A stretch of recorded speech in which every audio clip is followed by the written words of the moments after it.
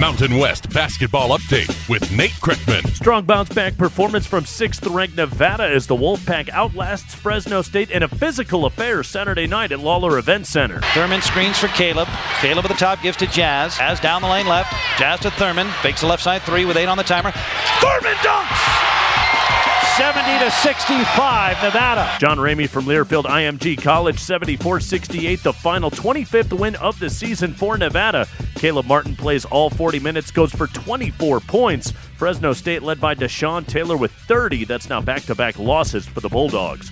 Also Saturday, huge road win for Utah State in overtime on the road at Boise State. Sam Merrill with the ball. Let's see if the Aggies try to get the quick three. Sam Merrill driving. Puts the shot up. Left hand. Good, and he's fouled.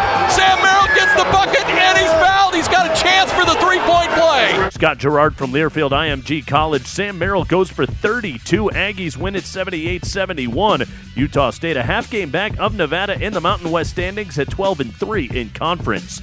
Colorado State defeats their arch-rival Wyoming in Fort Collins as Nico Carvacho continues to make his case for all conference. 24-11, Carvacho catches inside the paint. Good spin inside the deuce and the abuse.